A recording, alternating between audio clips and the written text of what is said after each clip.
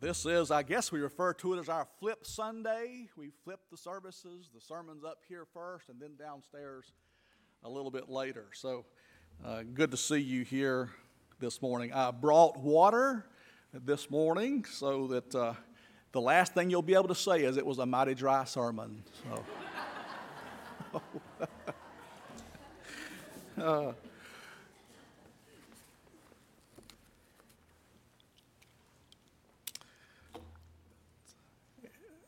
It's good to see everyone. I'm especially glad to see a friend of ours, Carmen. She's a freshman at ETSU this year.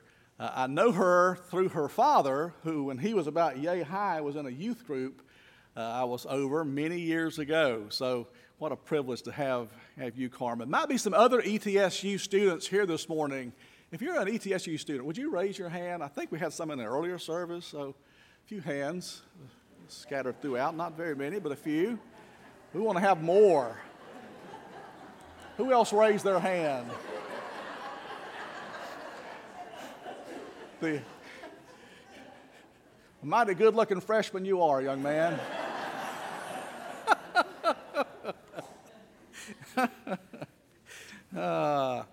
Thank you. We need that humor. Let me read to you another psalm. This is from Psalm 81. I'm going to read verse 1 and then verse 10. Psalm 81, verse 1. Sing aloud to God our strength. Shout for joy to the God of Jacob. I am the Lord your God who brought you up out of the land of Egypt. Open your mouth wide, and I will fill it. Let us pray. Guide us, O Lord, by your word and by the Holy Spirit, that in your light we may see light, and in your truth find freedom, and in your will discover peace. Through Jesus Christ our Lord. Amen. In a land far, far away, in a time long ago, when Sharon and I were single and not yet certain about marriage, we looked for things to do and places to go. She decided on one occasion to ask if I wanted to go to a concert. Well, when you're single and you're dating somebody and they say you want to go to a concert, you know that saying no is not an option. So I said, sure, I was hoping you'd ask. Well, if memory serves me correctly, the artist that she wanted to go hear was Stephen Curtis Chapman. I think that was right. And his music more or less defined her preferences for something a bit more contemporary in music. I decided to do a compromise. I thought, okay, if I'm going to her concert of choice, she ought to go to my concert of choice. So I said, will you want to go to hear Bill Gaither and the vocal band? And she looked at me and said, who's Bill Gaither? I remember, I think I said this to her. I said, you call yourself a Christian and don't know who Bill Gaither is. Well, thus began the decades-long toleration for each other's preferred music preferences. She likes what she likes, and I like what I like. You know, music is very important. Very important. Nothing proves that more than the book of Psalms, which is stuck right in the middle of the Christian Bible. It's hard to miss the book of Psalms. You can flip it over in the middle, and there it is. Right there it is. And as a hymn book, the Psalms were actually made up of 5 different sections, or kind of like 5 small books put together to make the book of Psalms, which becomes then the biggest book in the Bible. And each of those 5 books, at the end of that book, it will have a doxology. So 5 times, more than 5 times, but at least 5 times there's a doxology given to us. Well, that word doxology comes to us from the Greek, and it means a praising praising. There's what's known as the greater doxology, which we sing sometimes right here in our worship service, the doxology. Gloria in excelsis Deo, glory to God in the highest. Doxology. There's a lesser doxology known as the Gloria Patri, which is glory to the Father. Well, let's just look at the book of Psalms. I'm just going to jump around to these 5 sections real quick and read to you the doxologies that are given in these books. The first being book 1, and it kind of goes along with the book of Genesis, and that's Psalm 1 through 41. And the theme is man in his blessed state in the Garden of Eden, his fall, and then his recovery. And at the end of the Psalms there, at the end of Psalm 41, we find this doxology. Praise be to the Lord, the God of Israel, from everlasting to everlasting. Amen and amen. It's a beautiful doxology. Book 2 is Psalm 42 through 72, and the theme of that book is Israel's ruin and then their Redeemer and their redemption. So it's talking about the nation of Israel and how things went for them in the spiritual realm. At the end of Psalm 72, we find this doxology. Praise to the Lord God, the God of Israel, who alone does marvelous deeds. Praise be to his glorious name forever. May the whole earth be filled with his glory. Amen and amen. This concludes the prayers of David, son of Jesse. What a magnificent doxology that is. Book 3 is Psalm 73 through 89, and it connects to the book of Leviticus. And if there's a single word that kind of goes along with this group of Psalms, it's the word sanctuary. And as I was thinking about that and reading over that this week, I couldn't help but think about this sanctuary. What a beautiful place we have to worship God this morning. And the doxology there with that group of Psalms is this. Praise be to the Lord forever. Amen and amen. And may that be our prayer today, that in this place, praise be to the Lord forever. May it never stop on this street corner. May this forever be a place where God's praised. Book 4 is Psalm 90 through 106, and it is connected to the earth as a whole. And it's a beautiful day today. I hope you get to go outside and enjoy God's creation today. It's finally not raining, at least not right now. But the end of that section, there's this doxology. Praise be to the Lord, the God of Israel, from everlasting to everlasting. Let all the people say amen and praise the Lord. Amen. Praise the Lord for the mountains we get to look at every day that we're out and about, and for the open fields that we get to see. Praise God for the earth that He's given us to enjoy. The last grouping of Psalms is Psalm 107 through 150. It's interesting because that last psalm in that section, Psalm 150, is entirely a doxology. Whole thing is a doxology, and you can read it at your leisure, but it closes out with these words. Let everything that has breath praise the Lord. Praise ye the Lord. What a magnificent psalm and what a magnificent doxology. So the book of Psalms is a hymn book, and its very construction teaches us to praise God, to give to Him a doxology of praise in our life.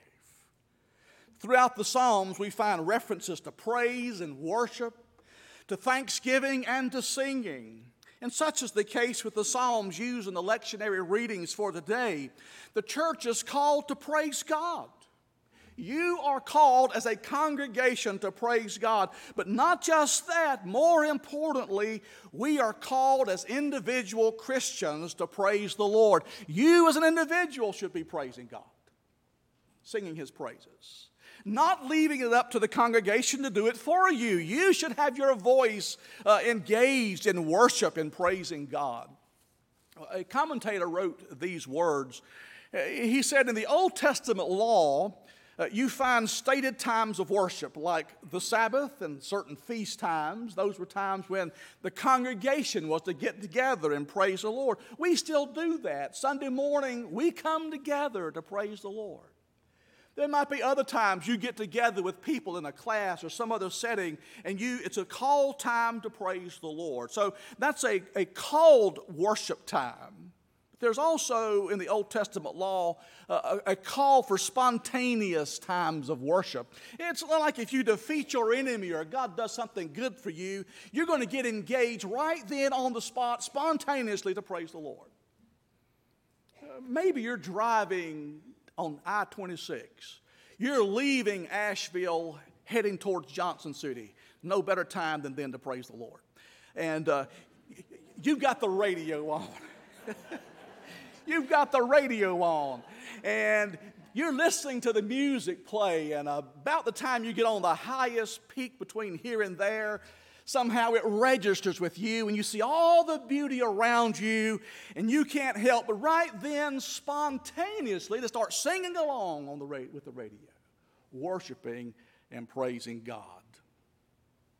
How beautiful it is when that happens. The point is, it's like this. If all of worship were personal and spontaneous, there would never be any, it'd be diverse, but it wouldn't be unified.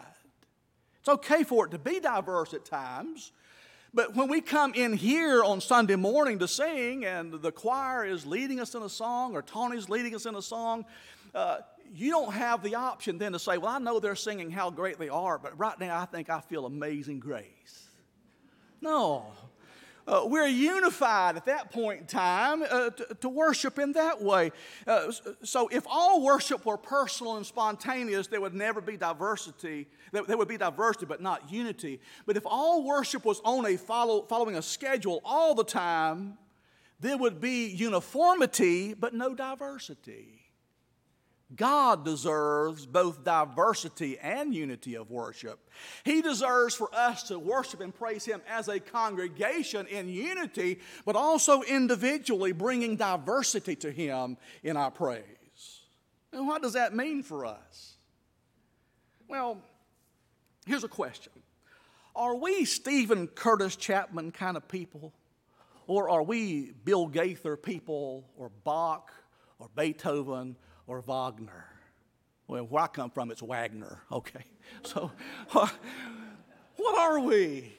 Are we Stephen Curtis Chapman, Bill Gaither, or somebody else? Well, that's a good question, but it can make us feel uncomfortable when we're asked that right here in front of everybody. But here's the point. Our comfort is not the object of God's call to His people for worship. My being comfortable is not at the heart of worship. The very heart of our worship needs to be Christ-centered or Christocentric, not focused on the creature, but on the Creator. We come to worship Him and not worship ourselves. Our call is to do what the psalmist records for us when he says, "Sing aloud to God our strength, shout for joy to the God of Jacob." And then he continues and he pens those words we read a moment ago, to open your mouth wide and I will fill it. That's a pretty good indication that God wants our enthusiasm in worship. He wants us to put our heart into it. Whatever that might look like for you as an individual or for us as a worshiping congregation, God wants us to sing His praises and to mean it from our heart. The point is, it isn't really about Stephen Curtis Chapman or Bill Gaither or anybody else. It is about God the Father and His Son, our Savior, Jesus Christ. That's what our worship is about this morning. Now, some of you might know this, some of you might not. Here I am, a Baptist, preaching in a Baptist church this morning, but it's our secret that I went to a Presbyterian seminary. Erskine Theological Seminary. Well, at Erskine, there was a required chapel pretty much every day at Erskine. Now, before Erskine, I had finished college, and I went and worked in the cotton mill and some other places for 2 years. I went straight from the cotton mill to Erskine and found myself sitting there at Erskine in chapel. Erskine is an Associate Reformed Presbyterian school, ARP, very conservative. It's a great school, but the ARP church generally only sings the Psalter, the book of Psalms. Well, I could read the words because they were in English, but I didn't know any of the melodies. I didn't know anything about the Psalter. That was a brand new experience for me, and I have to confess, looking back, I didn't cherish that enough at the time. I couldn't get it. That's not my preference. Here's some news for you. Billy Graham grew up in the Associate Reformed Presbyterian Church. He was, as a kid and a teenager, he was a Presbyterian, ARP. I believe he became Baptist because he didn't like singing the Psalter. But when we get to heaven, we'll ask him. I do prefer now wonderful, stately hymns in worship. That's my personal preference. But I admit something, when you're not around and you aren't looking, I also really like bluegrass gospel. I love it. Get me around bluegrass gospel and somebody's singing bluegrass gospel, I'm going to join right in there. Like it. It's part of my preferences. Well, which is right then? Well, the best answer to which is right is just this. Neither is wrong. Because whether you're singing a stately hymn of the church, a chorus, or a bluegrass gospel song, God deserves to be praised, whatever your preference. God deserves to be praised. Now, in the New Testament, God gives us a description of what he likes to hear us sing. Did you know that? He did. He said this, recorded for us by the Apostle Paul in Ephesians chapter 5, speaking to yourselves, and one translation says speaking to one another, speaking to yourselves in psalms and hymns and spiritual songs, singing and making melody in your hearts to the Lord. Now, reading that verse lets me know it's okay if the Presbyterians decide to sing the Psalter. There's nothing wrong with that. It's okay also to sing upbeat tunes of great gospel songs. That's okay. It's even okay to worship God with a spiritual song or a contemporary chorus. All of that's okay. God says it is in Ephesians. What is not okay is to withhold praise from God. It's not okay for me to make the focus of my preferences and my preferences alone part of my worship experience. To say, I want what I want and only what I want. That would not be right. That would put me at the focus of worship, which is idolatry. And God will not be God number 2 for any church. I don't know if you're aware of it or not, but right now, our church, as Central Baptist, is doing a strategic study in order to plan for the future. We got a group of people that you've set aside to get the pulse of the congregation and to help us become focused on what we believe God wants to do, not only for Central Baptist, more importantly, through Central Baptist. That should excite us. We ought to be excited that we as a congregation are saying, I want to think about the future and what God wants to do through us. And what it means is we aren't satisfied being a church with a wonderful history that spans 150 plus years. It's a fantastic history that we have as a church. We want to be a church, though, with a future and not just a church with a past. We want to thank God for yesterday, but our focus isn't then. Our focus is going forward. God, what do you want to do in us today and through us tomorrow? We want to have a future. We want to be a body of believers who are vibrant in worship and busy in ministry to the community and committed to winning the lost to Jesus Christ. We want to be a church in fellowship with each other, with one another, holding each other up in the faith. And so when you come here to church, you ought to know I'm at my Father's house. That's where I belong. Those people love me and pray for me. We want to be committed to helping our senior adults, the people who've been here for a long time, to have their best years in their Christian journey right now, and at the same time filling up our nursery with their grandchildren and their great-grandchildren. We want to minister to everybody. Doesn't matter what your birthday is, how old or how young you are. We want everybody to feel at home right here at Central. That's who we are. It's part of our heritage and our history. What we don't want to do is to limit ourselves because our preferences or our fears become too important to us. We want every Christian believer to have a place at the table and to know when they're here at the table, it's their Father's table and they're at home. They belong here. We do want to enjoy singing from the hymn book. We love singing from the hymnal, at the same time singing words that are projected on the screen, which, by the way, at one time was considered very radical for any church to do. We want to sing familiar tunes that we know by heart and have been singing our whole life. At the same time, to start singing something we've never heard before because God Himself just might enjoy it. It's about Him and not about us. What we don't want is become a church that says, well, I'm part of the sanctuary. I'm part of the sanctuary piece of this church. And somebody else saying, yeah, but I'm part of the church that meets in the basement in the gathering service. We don't want that kind of a thing amongst ourselves. So we ask ourselves this question: are we a traditional church or a contemporary church? Well, the answer is yes, we are. Yes, we're traditional. Yes, we also have some folks that worship God in the contemporary service. We have 3 worship services that meet here in this building on Sunday morning, but we only have one congregation. We are unified in mind and thought because whether you worship here at 8:30 or 11 o'clock in the sanctuary or 11 o'clock downstairs, we're here for the same reason, to worship and glorify God through His Son, Jesus Christ, being led by the Holy Spirit in worship. That's who we are. We've been determined to be that for 150 years. We want 150 more years of the same thing being true here in Johnson City, Tennessee. Now, I'm going to be honest with you. You my people. I prefer 11 o'clock traditional right here in the sanctuary. Don't tell the rest of them. But occasionally I do come at 8:30 even when I'm not preaching in the service. And sometimes you won't see me in here at 11 because I'm downstairs in the gathering service. Not all the time, but sometime. Because those pieces of our congregation are also our brothers and our sisters worshiping God. And quite frankly, I don't want to miss out on what God's doing in either service. I can highly recommend you do that sometime. Not all the time, if you prefer 11 in here. I'll see you most of the time in here too, but every once in a while, maybe show up at 8:30. Surprise those folks.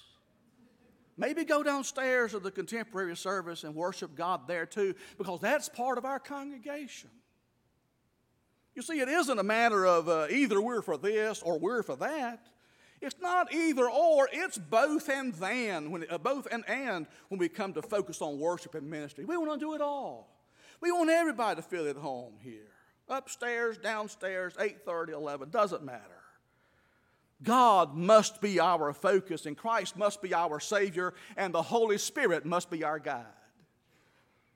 We're called to worship, and we're called to fellowship with one another. The big question for the morning is this: will we answer that call to be that kind of a people? God's not going to force us to. God will not force us to fellowship with one another. He will not force us to sing when we come into the sanctuary this morning. You might have heard the opening songs. Maybe you didn't sing at all. God won't force us to. There is a portion of Psalm 81 that is part of the day's reading that I didn't read earlier, didn't focus on, but I want to give it to you now. God mournfully said in Psalm 81 at verse 11, He says, "But my people did not listen to my voice." We don't have to worship for fellowship. We don't have to do ministry in the community. We can choose to be very self-focused and self-centered on our own desires and wants. The outcome, though, of not listening to the voice of God is described for us in verse 12 of that same psalm. He says, "So I gave them over to their stubborn hearts and to their own counsels." Someone said the greatest judgment God can send to people is this: let them have their own way. That's powerful words. These should be exciting times for us as a worshiping congregation. We have opportunities to do good and great things both inside and outside our sanctuary and in our community. And for that to happen, we must prioritize worship and fellowship and outreach. Let it not be said of us that we ignored the call of God to do better things. In closing, John Greenleaf Whittier wrote these words: "Of all sad words of tongue and pen, the saddest are these: it might have been." Of all sad words of tongue or pen, the saddest of these: it might have been. Let us pray. Almighty and merciful God, we come into this place to sing your praises and to adore you, our Lord and our Savior, Jesus Christ. May we with enthusiasm lift our voices and sing your praises. In the name of Jesus we pray. And all God's people said, amen.